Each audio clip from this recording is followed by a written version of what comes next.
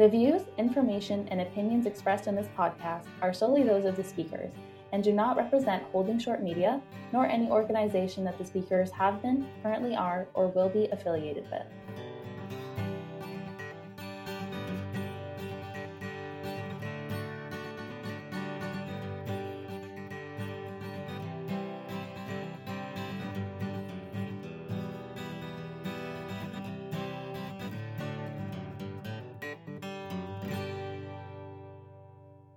Hello and welcome to the Holding Short podcast. I'm your host, Laura Matheson. Today we are talking with Emily Ryman. Emily Ryman is an aerospace control operator in the Royal Canadian Air Force, the Director of Diversity, Equity, and Inclusion on the Senior Leadership Team for Elevate Aviation, and Project Coordinator for Allies in the Workplace. She holds a Bachelor of Arts with honors in Sociology and a Master's degree in Interdisciplinary Studies with a focus in Equity Studies. Emily is currently working in the Combat Operations Center in Cold Lake, Alberta, and has deployed operationally on Operation Reassurance in Romania and Operation Impact in Kuwait. She has participated in numerous exercises throughout North America and has had the opportunity to travel throughout her military career. Emily is a member of the Defense Women's Advisory Organization that seeks to address and overcome barriers that women face in the workplace, and a member of the Transforming Military Cultures Network, a collaboration that seeks to challenge, reimagine, and transform the Canadian Armed Forces culture into one that embraces inclusivity and difference. Emily was recently published in the Canadian Military Journal for an ethnographic article on culture change as a wicked problem throughout the CAF through her lens as a junior non-commissioned member. Through academia and personal passion, she is committed to bettering the workplace through the implementation of diversity, equity, and inclusion practices. She believes deeply in allyship as a way to lighten the burden on others and to create a more inclusive world. Emily was born and raised in Niagara Falls, Ontario, and is the youngest of three. She loves to golf, cross-country ski, weight train, and stare up at the stars as she loves all things astronomy and space. I truly could not be more excited to have her join me today. Welcome, Emily. Thank you so much. I am actually very excited to be here. That's good. I know I always say that I could not be more excited, but it's true. All of our guests are exciting, interesting people, and I always am so grateful that they make the time for us. So thank you for making the time for us in the show. Of course. It's a pleasure to talk to you today.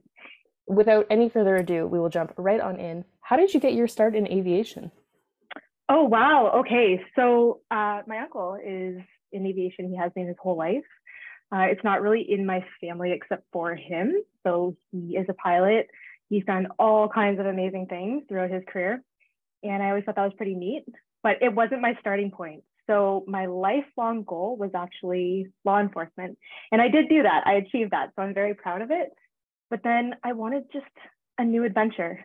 And before that, I was involved in CASERA. So I did ground search and rescue. And I just loved it. I enjoyed the environment so much. And then from there, I worked with Garda. So I was a screening officer at the London airport. And I loved that job so much. I just enjoyed it. I loved meeting the passengers. I loved the people I worked with. And I just really love planes. So that environment, being at an airport, it was definitely my jam. And I wanted to travel. So I had applied for the RCAF, and here I am 9 years later. So that was kind of my start and a little pieces that really led me into aviation as a whole. I didn't know you had sort of this original starting point within CASERA, because I had a couple of years ago, I was at a talk that CASERA was giving, and I left that discussion, that sort of hour-long discussion panel that they had, a changed person. It absolutely revolutionized the way I fly, the way I think about flying, the way I deliver my passenger briefings. It was this huge pivotal moment in changing the way I think about that. So yeah, to have any involvement with that organization. I know it's so often volunteer led, but I tip all my hats to them because it fundamentally changed the way I approach passenger briefings, which may sound so silly, but it was a revolutionary discussion for me to sit down on. So I always have a soft spot for CASERA now. Yeah, I do as well. I learned so much just from that crew, and they're also passionate as well. And being volunteer based, they all bring such unique skills to that organization. And I just really enjoyed it. I learned a lot. That's where I got my radio license. And I tried to be a spotter in the plane, but I get too sick and I would throw up every single time. So that wasn't really for me. But I learned a lot. And it was really fun learning how to find ELTs and to track them down, kind of hone in on those skills. So yeah, I also have a soft spot for that organization for sure. So I have to say, maybe I'm a little naive, but this idea of I wanted to travel, so I joined the Canadian Air Force. How did that jump happen? You know, there's no real story behind that. I just knew that there was an opportunity to travel, and I wanted to do something hard. So I applied for infantry initially, which is always Wow. funny when I reflect on that. It was my first choice. Infantry, military police, and postal worker. I don't know what the thought process was there. I think in the recruiting office they had said that you get to go to Germany. I'm not sure where that came from, but I thought, yeah, that's for me. That's the one. So I had a lot of thoughts about where I was going to go, and aerospace control operator, which is my trade, was not even anything I considered. So it kind of came out of the blue, and like I say, here I am now. Which it's an interesting process.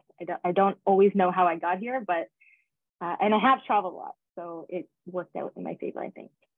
I think a postal role could actually be quite interesting. I see every now and then, I think it was the British Royal Mail, they wanted to have postal workers on one of the islands that I think in near Antarctica, and you were going to be like their official representative there. And I thought, yeah, I could just like take a year off of my life and go be a postal worker in Antarctica. So Yeah, I think it's sure. deceivingly opportunities for travel within sort of postal work.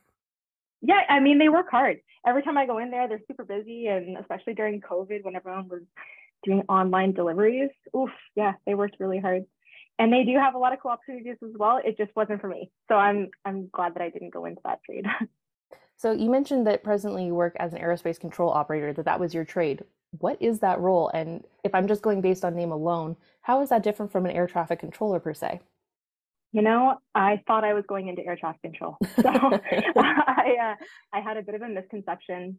I don't have a military background. My family's not in the military, so I didn't have a whole lot of knowledge on what I was getting myself into, and that includes the trades as well. So an aerospace control operator does a variety of things. I don't know the exact number, but we have an astronomical amount of things that we can go into for our trade. So you can specialize in air defense, air traffic control, there's other things that you can do too, like the readiness training flight, all sorts of things. So going into it, I had this idea that I would be an air traffic controller, which is not true. That's actually the officer version, the AEC. So when I went in, I was actually on my initial training course, and they had mentioned a term called a B stand. And I raised my hand and I said, "What's a B stand?" And they said, "Well, that's you. That's what you're going to be doing." And I just had a moment of panic. What did I make a mistake? Like, what am I doing? So the aerospace control operators in a tower, they will do the support roles, but then they also do ground control, flight advisory as well. And they can also do PAR. So you can specialize in that. So I started off in ATC, and I worked in the tower as a B stand, which is, you're monitoring who's up, who's down. You record the ATISs, things like that, kind of just working in that environment along with the officers and the ground controllers. And from there, I decided, this isn't what I'm really loving doing. So I moved over to 42 Radar, where I work in air defense. So that's another stream entirely. It's a whole other world, but I really enjoyed that. That was more my jam. So what does sort of the radar element of your work involve? How is that different from what you were originally doing? So 42 Radar is a very different unit. So it is self-sustaining, which means they do everything themselves. They are a tactical mobile unit, Hmm. and they're responsible for the actual radar that we have on the base. So they are also responsible for the maintenance of it and the moving of it. So if we ever had to take it down to the States to get refurbished, or if there was a repair, then we would be the ones to load it onto the 15-ton trucks and drive it down ourselves. So we're meant to be self-sustainable. We're able to pack up and go. I know they've been doing some incredible work around the world lately, and they deploy often. They're very busy. And we also manage, there's the two streams as well. So the officer version of my trade, they're the controllers for when the fighter jets go up and they do their missions. So they're actually doing the tactical control with them. And then my job at 42 Radar would have been the data link component. So really monitoring what's going on with that. It really is like a video game. That's the best way I can explain it. is you are looking at the distances and if somebody is friendly or if they are hostile, and then identifying in that way, pairing them together, that sort of thing. So it is super fun. It's, like I say, just a giant video game, but a very important job as well. No, it sounds incredibly important, and I think this is part of I mean, just besides having a bunch of TLAs, which is what aviation and I mean, so many other things, including the Canadian Forces, have, but it could lead to a lot of misunderstandings or miscommunications of what everything is. So, having not had a military background, finding yourself in a trade that you didn't initially know maybe exactly what you were getting into, what would you say is maybe the biggest misconception people have or the biggest learning curve that people have when they go into the Canadian Forces from your experience? Yeah, I think for me is I actually didn't have any understanding at all. I thought that it was really combat heavy. So in high school, we didn't learn a whole lot about the Canadian Armed Forces. For us, it was you are a soldier, which is true, soldier first.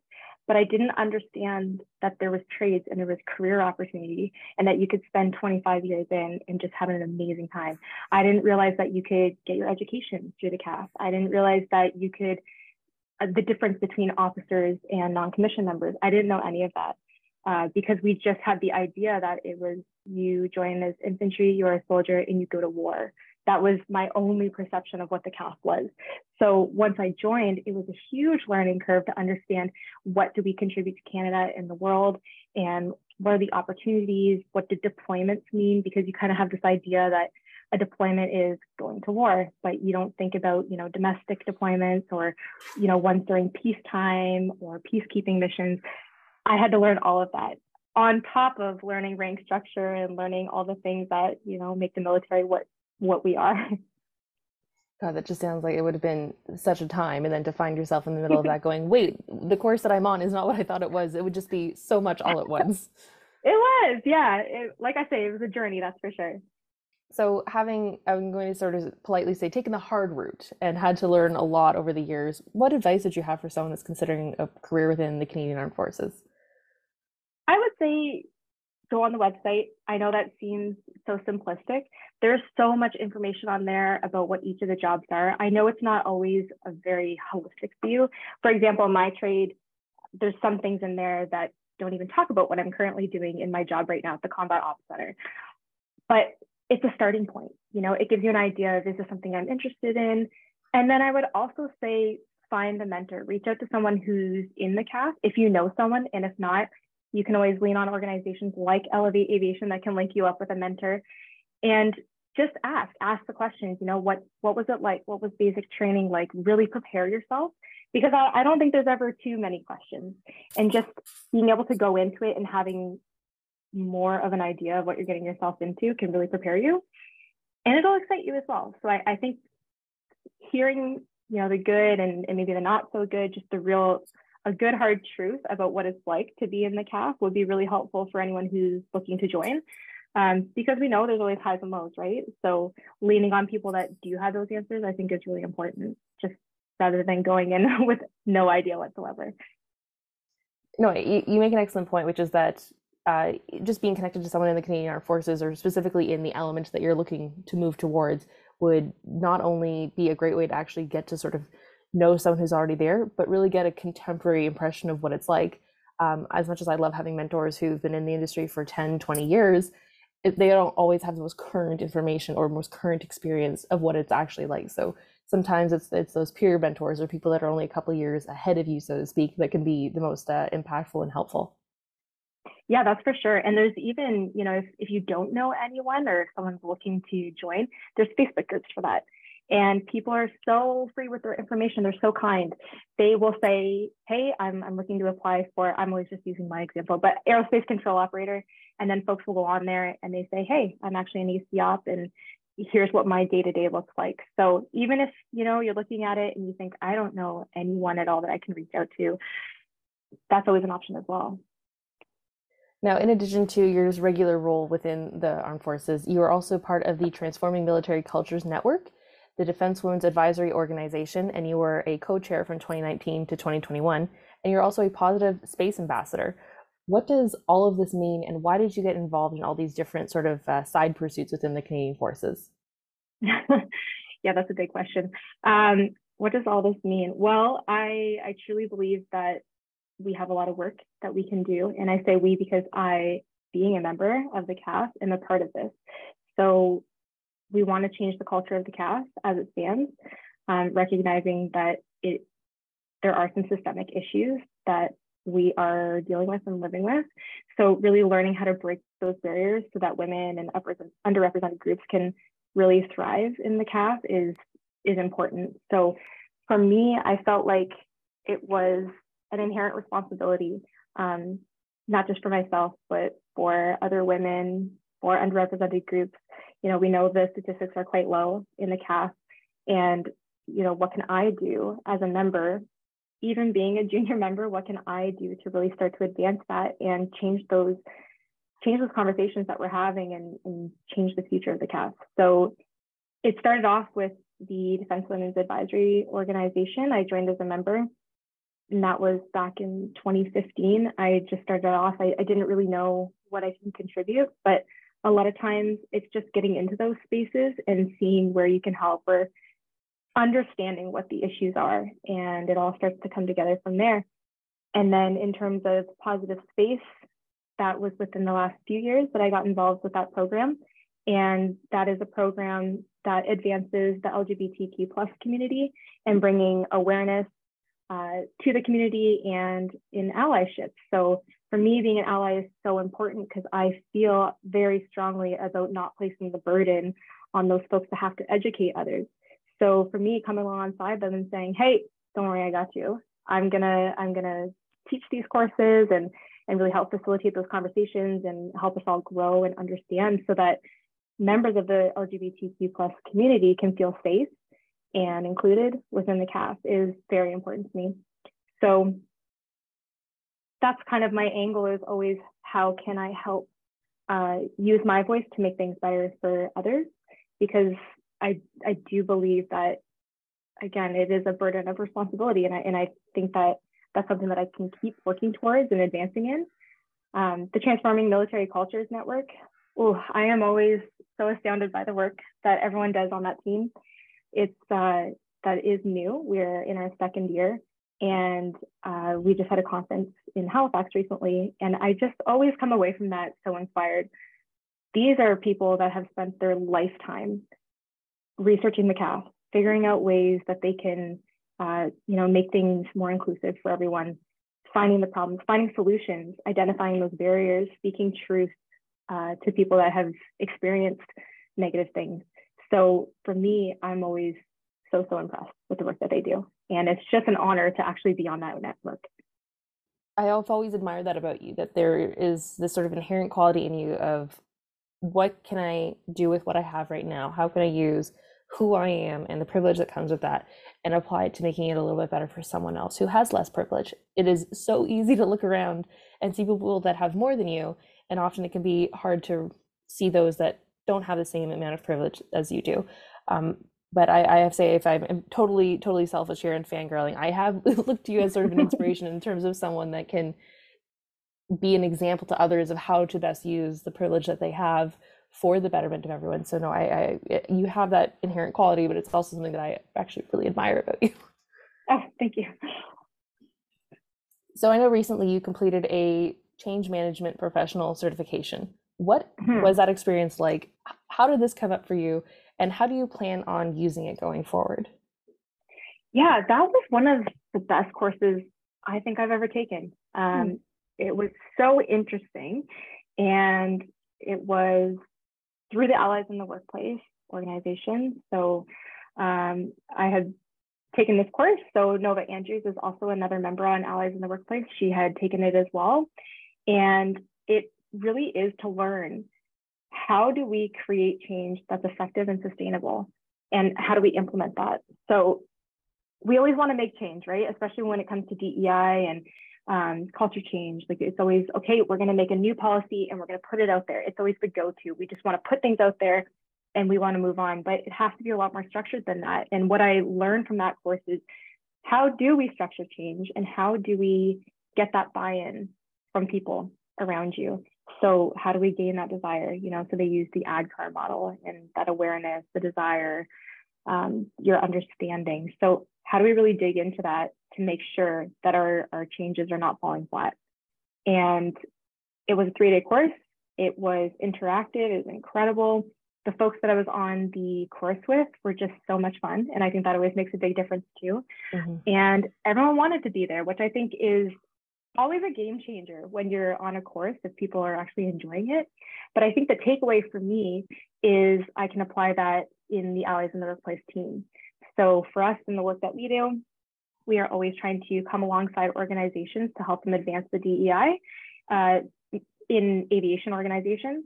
And a big piece of that is, of course, they're going to want to implement new things. They're going to want to implement programs or initiatives, change their policies.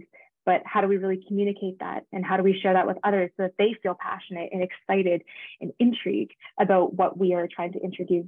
So it is a very powerful course, and I'm really looking forward to it. And I just can't wait to start applying that to Allies. So you've mentioned Allies in the Workplace a couple of times, which of course is part of Elevate Aviation. How did Elevate Aviation first show up on your radar, if I can jokingly refer to it that way? Oh yeah, no, that's cute.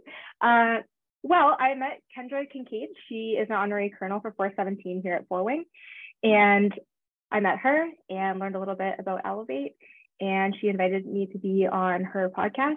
And I talked about gaslighting, and that is the history of how I was really introduced to Elevate. Kendra came up here a few times and she spoke for the DWAO. So I had an opportunity to also fangirl over her. So from there, did the podcast, and then I met the team. And I initially came on the team as events. So starting with the cross country tour, and that's now developed into director of DEI. So it's an amazing organization to not only be a part of, but also I think to share with others, because there's just so much that Elevate does that can really benefit aviation as a whole.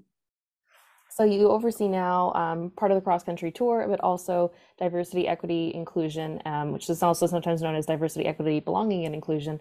Can we talk about the cross-country tour first? What goes into planning Elevate Aviation's cross-country tour? So many emails. I can agree. So many emails. Yeah. Well, it's just to begin, it's a tour across Canada. So it's a way to really build that interest and excitement for youth around different trades in aviation. So not just civilian world, we now have military bases that are going to be on the tour. And we have 22 cities that we're going to be visiting over a span of almost 2 weeks, which is a lot. So initially we have to, of course, find people that are interested in leading these cities, and these leads are incredible. So we have not just 22 leads, because some people, there's co-leads. So we have more than 22 leads across Canada. And from there, they have built their own teams. So they have volunteers, they have guest speakers. So there's 4 guest speakers per city. And then we have folks that are delivering the tours. So if they want to go look at the ATC tower, or maybe they're going to look in maintenance in the hangars, and they're organizing that. And then we have, a little snack and a bit of lunch. And then you also have to think too, there's the teachers that are bringing the students to the event. So just a massive, massive team. So as co-directors, so myself and Jackie Zacher, we are the co-directors for this tour. And it just is a lot of coordination, but I can honestly say the leads are incredible, and they do such amazing work that we are just forever impressed and just so proud of the work that they do. We think it's going to be an amazing tour this year. We're looking forward to it. I say we know each other through Elevate, and particularly the cross-country tour is sort of what connects us. And I can attest to the amount of work that goes into it from all different sides of it, and that the leads, they are some of the unsung heroes of the cross-country tour. There's so much work that goes into it, and I can speak from the Ontario experience, where we have some pretty great ladies running the Ontario tours this year. I know last year you were organizing the tours, and in 2022 they were virtual. So what are you maybe most excited about by having them in person this year in 2023? I think the biggest thing about from virtual to in person is you miss the reactions of the students. I am so excited. Like you had mentioned, everyone is putting so much work into this tour, that I think the reward will see the faces of all the youth that are there and the students that are there that are just so excited to learn from these incredible speakers that we have all across Canada. So I'm just really looking forward to that and just seeing that engagement between the students and the speakers and seeing the inspiration that comes from that. I think you miss that when you're on virtual, because often if it's a class, you aren't going to have a camera that's on them and able to kind of gauge their reactions and see that excitement. So I think that will be the biggest reward of all. So I'm really looking forward to that part. What does it mean to you personally and professionally to see the Canadian Forces involved the way that they are this year by actually having tour dates that are at Canadian Forces bases? Yeah, I think it's so great. So RCIF and Elevate Aviation has a formal partnership, and I think this is a way to really solidify and exemplify that and just show, hey, just because you are air traffic control in the military versus civilian, we are all working towards the same thing, and it's the industry as a whole. But of course, there's always unique aspects to both the military and the civilian world, and I think it's really cool to see the merging of the two and bring them together. And also just to highlight these women across Canada. I think there's so much that so many women can bring to the table, and being able to include the military in that conversation is just so impactful.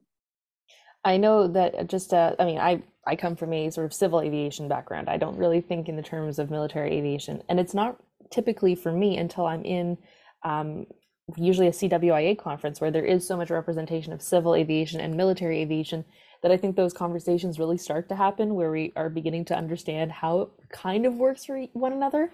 But no, there's so much that the Canadian Forces can bring to, empowering women and the cross country tour. So it was very exciting for me to see how many Canadian Forces bases were going to be tagged, even just in Ontario this year. So that was always very exciting. Yeah, and we're ending at CFB Trenton, which I think is just such a really, really cool place to end. There's so much going on there. It's going to be an incredible tour. So really looking forward to that. Part of your role within Elevate as well is, again, allies in the workplace. So where did that originally come from, and how important is it to you to sort of see the development of diversity, equity, belonging, and inclusion in aviation and in the Canadian Forces? Yeah, so Elevate Aviation had actually launched the Allies in the Workplace, and that was with the support of Women and Gender Equality, Canada's Feminist Response and Recovery Fund. So we are very, very honored to receive that grant. And we were able to then develop a 3-phase program that helps aviation companies create an inclusive work environment for women. So the goal is to help them thrive and then develop into leadership roles. And by applying a DEI lens, we're able to not only welcome them into aviation, but make sure that they have a positive experience when they're actually there. So that was the development of Allies in the Workplace. And so obviously the importance to me for advancing DEI in aviation as a whole. So in terms of Allies in the Workplace, it's so that everyone does feel welcome, they feel included, and that we also look at barriers of why people are not able to be recruited. So using the benchmarking tool that we've applied, it's called the GDEIB, which is the Global Diversity, Equity, and Inclusion Benchmarking Tool, again with the acronyms. What we do is when we go into these organizations, we deliver this, and it's 275 benchmarks. So they very methodically go through, find out where their organization is and where they can improve. And it looks at all kinds of things. So things like recruitment, job advancement, if there's opportunities. And from there, we're able to zoom out and say, okay, I think these are areas that we can really make big improvements, or that we can tackle some of the low-hanging fruit that will also make incremental changes over the months or the years. So it is incredibly important. And I think when we look at DEI, we also sometimes think, oh, that only applies to women and underrepresented groups, but that's not true. So DEI benefits everyone. Mm-hmm. It gives everyone an opportunity to feel safe, to feel included, to feel like they belong and that they're valued. And when we start to move the needle on that, we see that it affects everyone in a very positive way. So, kind of linking back to that change management piece, we have to make sure that we're implementing it in a way that's sustainable. Mm-hmm. So we're not just doing things in a performative way or throwing things out quickly. We have to make sure that there's the budget for it, the time for it, the commitment, the passion, the desire for it. and then we'll see the change. And that is our mission in Allies, is that we work alongside the organizations. We're not there to tell them what to do. We're there to co-create, and we're there to say, where do you want to grow and how can we help you? And I think approaching them in that empathetic way of saying, I know you might not have all the answers, and neither do we. That's always the biggest thing too. We might not have all the answers either, but we are going to work together and really get there as a team. So I think that's really powerful as well. What is on the horizons for allies in the workplace, and what is maybe the next big goal or change you would like to see that comes through that organization? Yeah, I wouldn't change a thing if I'm being honest. I really love the work that we're doing. I think whenever we are interacting with the clients, it's so powerful for us, and we are energized by it because these folks want us to be there. They want to see the change as well. It's just sometimes people don't know where to start, and that's where we come in. So for us, we just love this work. We are so passionate about it, and I'm just looking forward to doing more, working with more people and learning new things, because there's also that piece as well. We talk about the accountability of ourselves and where are the gaps in our knowledge so that we can be the most knowledgeable and committed to applying these changes. What was maybe the most surprising thing you learned when you started with Allies in the Workplace and focusing on diversity, equity, and inclusion? Yeah, I think it was just the lack of awareness that folks had. I think there's a strong desire for people to want to do better, but how that looks is a bit unknown. Folks know that they want to be more inclusive. They know that they want to increase the DEI within their workplace. They just don't know how. And I was the most, I guess, surprised the lack of conversations that we have, the lack of open conversations that people are engaging with one another on topics like anti-racism, inclusion, oppression, our privilege. And so having the opportunity, and I see this as an opportunity to actually engage in those conversations with others. I love that. I love that piece. And I think it was really necessary, because sometimes people don't always know the questions that they want to ask. They know it deep inside, but they don't know how to verbalize it. They don't know how to put it into a structured sentence. Sometimes it just kind of comes out as, I don't understand what, fill in the blank. And having that ability to meet people where they are in their journey on DEI is just incredible. I can speak to only my own experience here, but I remember having a discussion with friends of mine at the Urban Pilots Network and saying, how do I help? How do I get involved? But I'm concerned that me as a white woman will distract or co-opt what you're trying to do. How can I be an effective part of helping you guys move forward, or a new project that you want, without being a distraction or feeling kind of, or giving off any of the impression of having like a white savior complex? How do I help you with this? And their response was, well, good that you're aware that you could sort of be co-opting this or doing it for not the right reasons. It could just be performative, but further, just being part is already helping. And that you and your presence, it was an uncomfortable conversation to have. I mean, I didn't love it, but I thought everyone was very kind and patient with me as I was trying to figure out how best I can be an ally to underprivileged and underrepresented groups in aviation, while still having my own challenges within sort of the aviation sphere. So those conversations are not always fun, but they are very rewarding, and I think everyone is better for it. Yeah, I agree entirely. And just, the fact of asking those questions, right? And then, further to that, it's having the humility to say, this isn't my platform to talk about these things. Somebody else is better suited for this. Someone else is better to elevate their voice and talk about, a discussion on anti-racism, or when we talk about Indigenous awareness. So who is a better fit for that? Would it be me as a white woman? Absolutely not. So we want to look and find who is the right voice for this.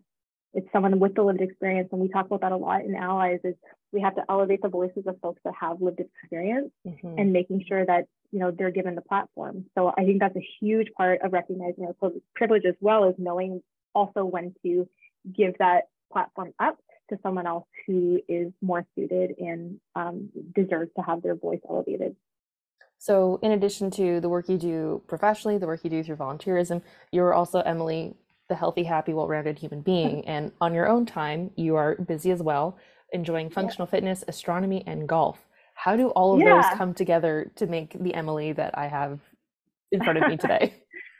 Yeah, you know what? I like a lot of different things. I really enjoy astronomy. I am always looking up at the sky. I find it to be a way to ground myself. I think there's something absolutely fascinating about looking up and seeing the moon. And I always try to take the other perspective of the moon looking down on Earth. And here we are, this tiny little planet floating around in the universe. It's just it's humbling to me. But I'm also so fascinated by space. And I just got a telescope not too long ago, and I'm always, sneaking a peek in there. And I just like to learn more. There's so much to learn when it comes to astronomy, and it just blows my mind. I'm just completely fascinated. So I love that. Really enjoy golf. We have a really, really great ladies group that goes out in the summer, and we're having fun with that. And I just got into cross country skiing. I am a beginner, and I fall every time, but it is so much fun. And I think it's so important to get outside here in the winter because Cold Lake is actually very cold. And I've spent way more time outside than I think I ever have. But it's just been so much fun. I'm really enjoying getting out there. Say I know in particular my mom is a big cross country skier, so I know that her tips would be make sure you have a peanut butter sandwich with you and also some granola. Oh, I need to start packing a peanut butter sandwich. It's okay, and cross country skiing is hard. It's I so much also harder. need to say it's a nightmare. Like, why do we do these things? But it's hard, but it's so much fun. And I also love, especially here in Cold Lake, the amount of nature that I'm able to see and animals out on the trails. It's just incredible. And I love that. Especially in the winter, you get to see the daytime moon, which obsessed. So maybe that's like the intersection between astronomy and my cross country skiing goals. But yeah, it's being busy, but that's a great way for me to kind of, take a break from all my work stuff. So I love that for you. I'm a big fan of cross country skiing. I think being outdoors is always helpful. Whether it's sort of this double bind of the fact that you feel most grounded when you are looking at space and sort of being able to kind of change the perspective of feeling so small in the grand universe, that can be quite grounding for you. I love that. I'm glad that you have ways of relaxing and getting to feel at one with yourself, because of course we can do all the things we want to do, but if we're not healthy, happy human beings, none of the work we do is going to be as impactful as we hope. Yeah, absolutely. I also drink a lot of coffee, so I feel like that helps a lot. It probably does. Yeah. When it comes to your role within Elevate Aviation, it is an organization founded on the principle of mentorship and paying it forward and giving it back. So I recognize that the question I'm about to ask is a tricky one, but who's someone you admire in aviation and why? That's always an interesting question to me. I don't really idolize anyone, if I'm being honest. I am very impressed and astounded by the women that I'm surrounded by. This past weekend, being in Halifax at that conference for the Transforming Military Cultures Network, I had a few moments where I looked up at the panelists and these women who have created this network, so the co-directors, and I was just so in awe of these women. So they have dedicated their life work to making the CAF a better place. And some of them have never even served.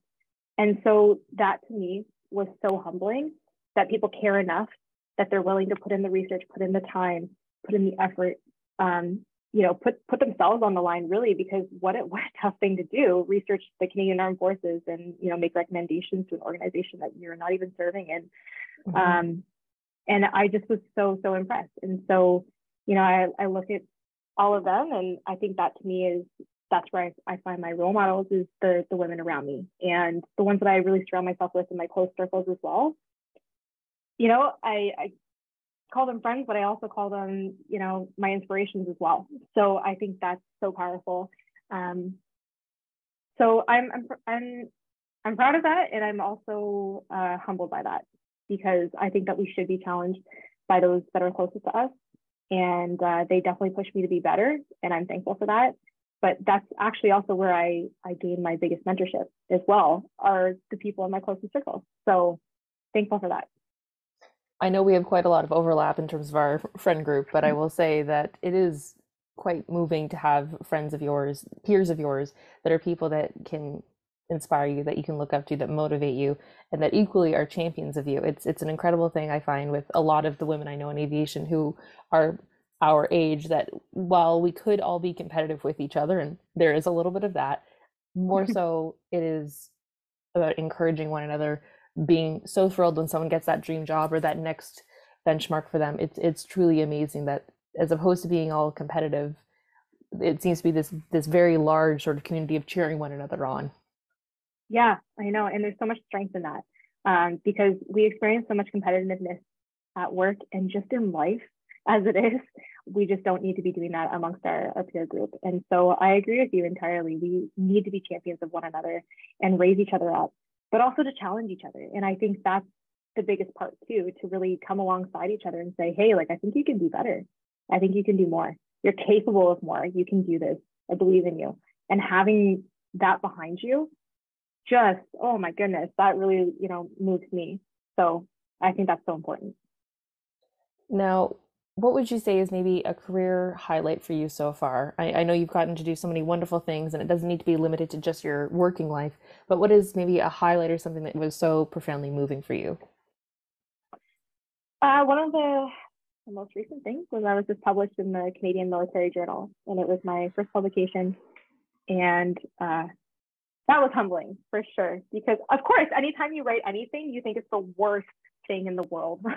I think any academic or anyone that's in creative writing or anything like that always believes that to be true, that their writing is the worst. So it was, that was really impactful to be published for the first time. And then just the response that I received as well, because it was approached through the lens of a junior non-commissioned woman in the military. And so to have that feedback from folks all across Canada was a little overwhelming, if I'm being honest. And I know submitting a piece like that was incredibly vulnerable. And I was a little worried. I'm not going to lie. It was, a bit of a hard hitter, but that was definitely one of my career highlights for sure. Now, of course, 42 Radar was a fun home to you for a couple of years, but what do you do in your day-to-day now? Yeah, so now I'm at the Combat Operations Center, and I just love that job. So I work in operations, and we do wing operations as well as the NORAD ops. And it is, it's different from day to day. You just never know what you're going to receive when that phone rings. But I just love the challenge of it. So it's been a really, really great opportunity for me. Congratulations to you on that article. I mean, that was a big deal Thank to be you. published. I was very impressed to see that. I just, again, only saw it on your LinkedIn, but I knew that clearly, based on the reaction that everyone had to that article, it was clearly not just an everyday thing. So I'm very glad to see that you were sort of having that opportunity and getting recognized that way. In the article, one of the recommendations you make is on reverse mentoring. And can you explain a little bit more about what that is and why you think that that would be such a powerful thing to implement? Yeah, absolutely. So one of my mentors is Dr. Alan Okros, and he speaks a lot about reverse mentoring. And, when I had done a lot of reading on that, there's a lot of information in the US military as well that are trying to implement reverse mentoring. Really what that is digging into the knowledge of the younger generations to inform the older generations. And I think it's something that we often miss that piece. And what it does is it fills that gap between generations. And we know that we're experiencing that, not just in the military, but we're experiencing that across Canada with the up and comers. As they come in, there definitely is a disconnect between that zeitgeist of their respective generations, right? So we have ways that they feel motivated, the way that the new generation looks at work as a whole, the way that they engage in, developing themselves and moving forward in their careers. So really what this will do is, if we're looking at, for example, culture change, do we really want folks who have been in for 25 years being the only voice in what we need to do to change the culture? I just don't think that that's the best way forward. So, we really need to dig into that new generation to say, how does this look for you? What do you think would be beneficial? What do you think would want to, promote retention for you? And then how do we do this in a way that everyone has meaningful buy-in? So really merging the two. And then, there's also that the value of the junior generation to just let them have a voice, but to do something about it. I think we talk a lot about giving people a voice, but if people are just speaking and no one's actually receiving what they're saying and, internalizing it and putting that into action, then really that's a little performative. So this is reverse mentoring, is saying, hey, I would like to know a little bit more about what you think about the new dress regulations, or how can we make this better? Or, do you like the hours that we're working right now? Is there a barrier to you working these hours right now? And those are just some very small examples, but really it's having that beneficial co-creation. And so it's not just receiving, it's also just co-creating together, which is so powerful. Now, before we wrap up today, where can our listeners find you on social media?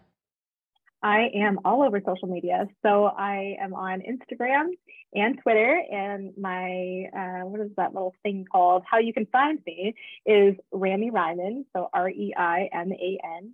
And you can find me on LinkedIn, Emily Reiman. I'm spelling in my last name not grammatically correct. And I'm also on Facebook, but I don't use that very often. It's the exact same thing that's on my Instagram. But anyone is welcome to connect with me, and I'd love to connect with everyone. We will be sure to have all those links in the episode description for our listeners. Emily Reiman, thank you so much for joining me today. Thanks so much, Laura. It was a pleasure.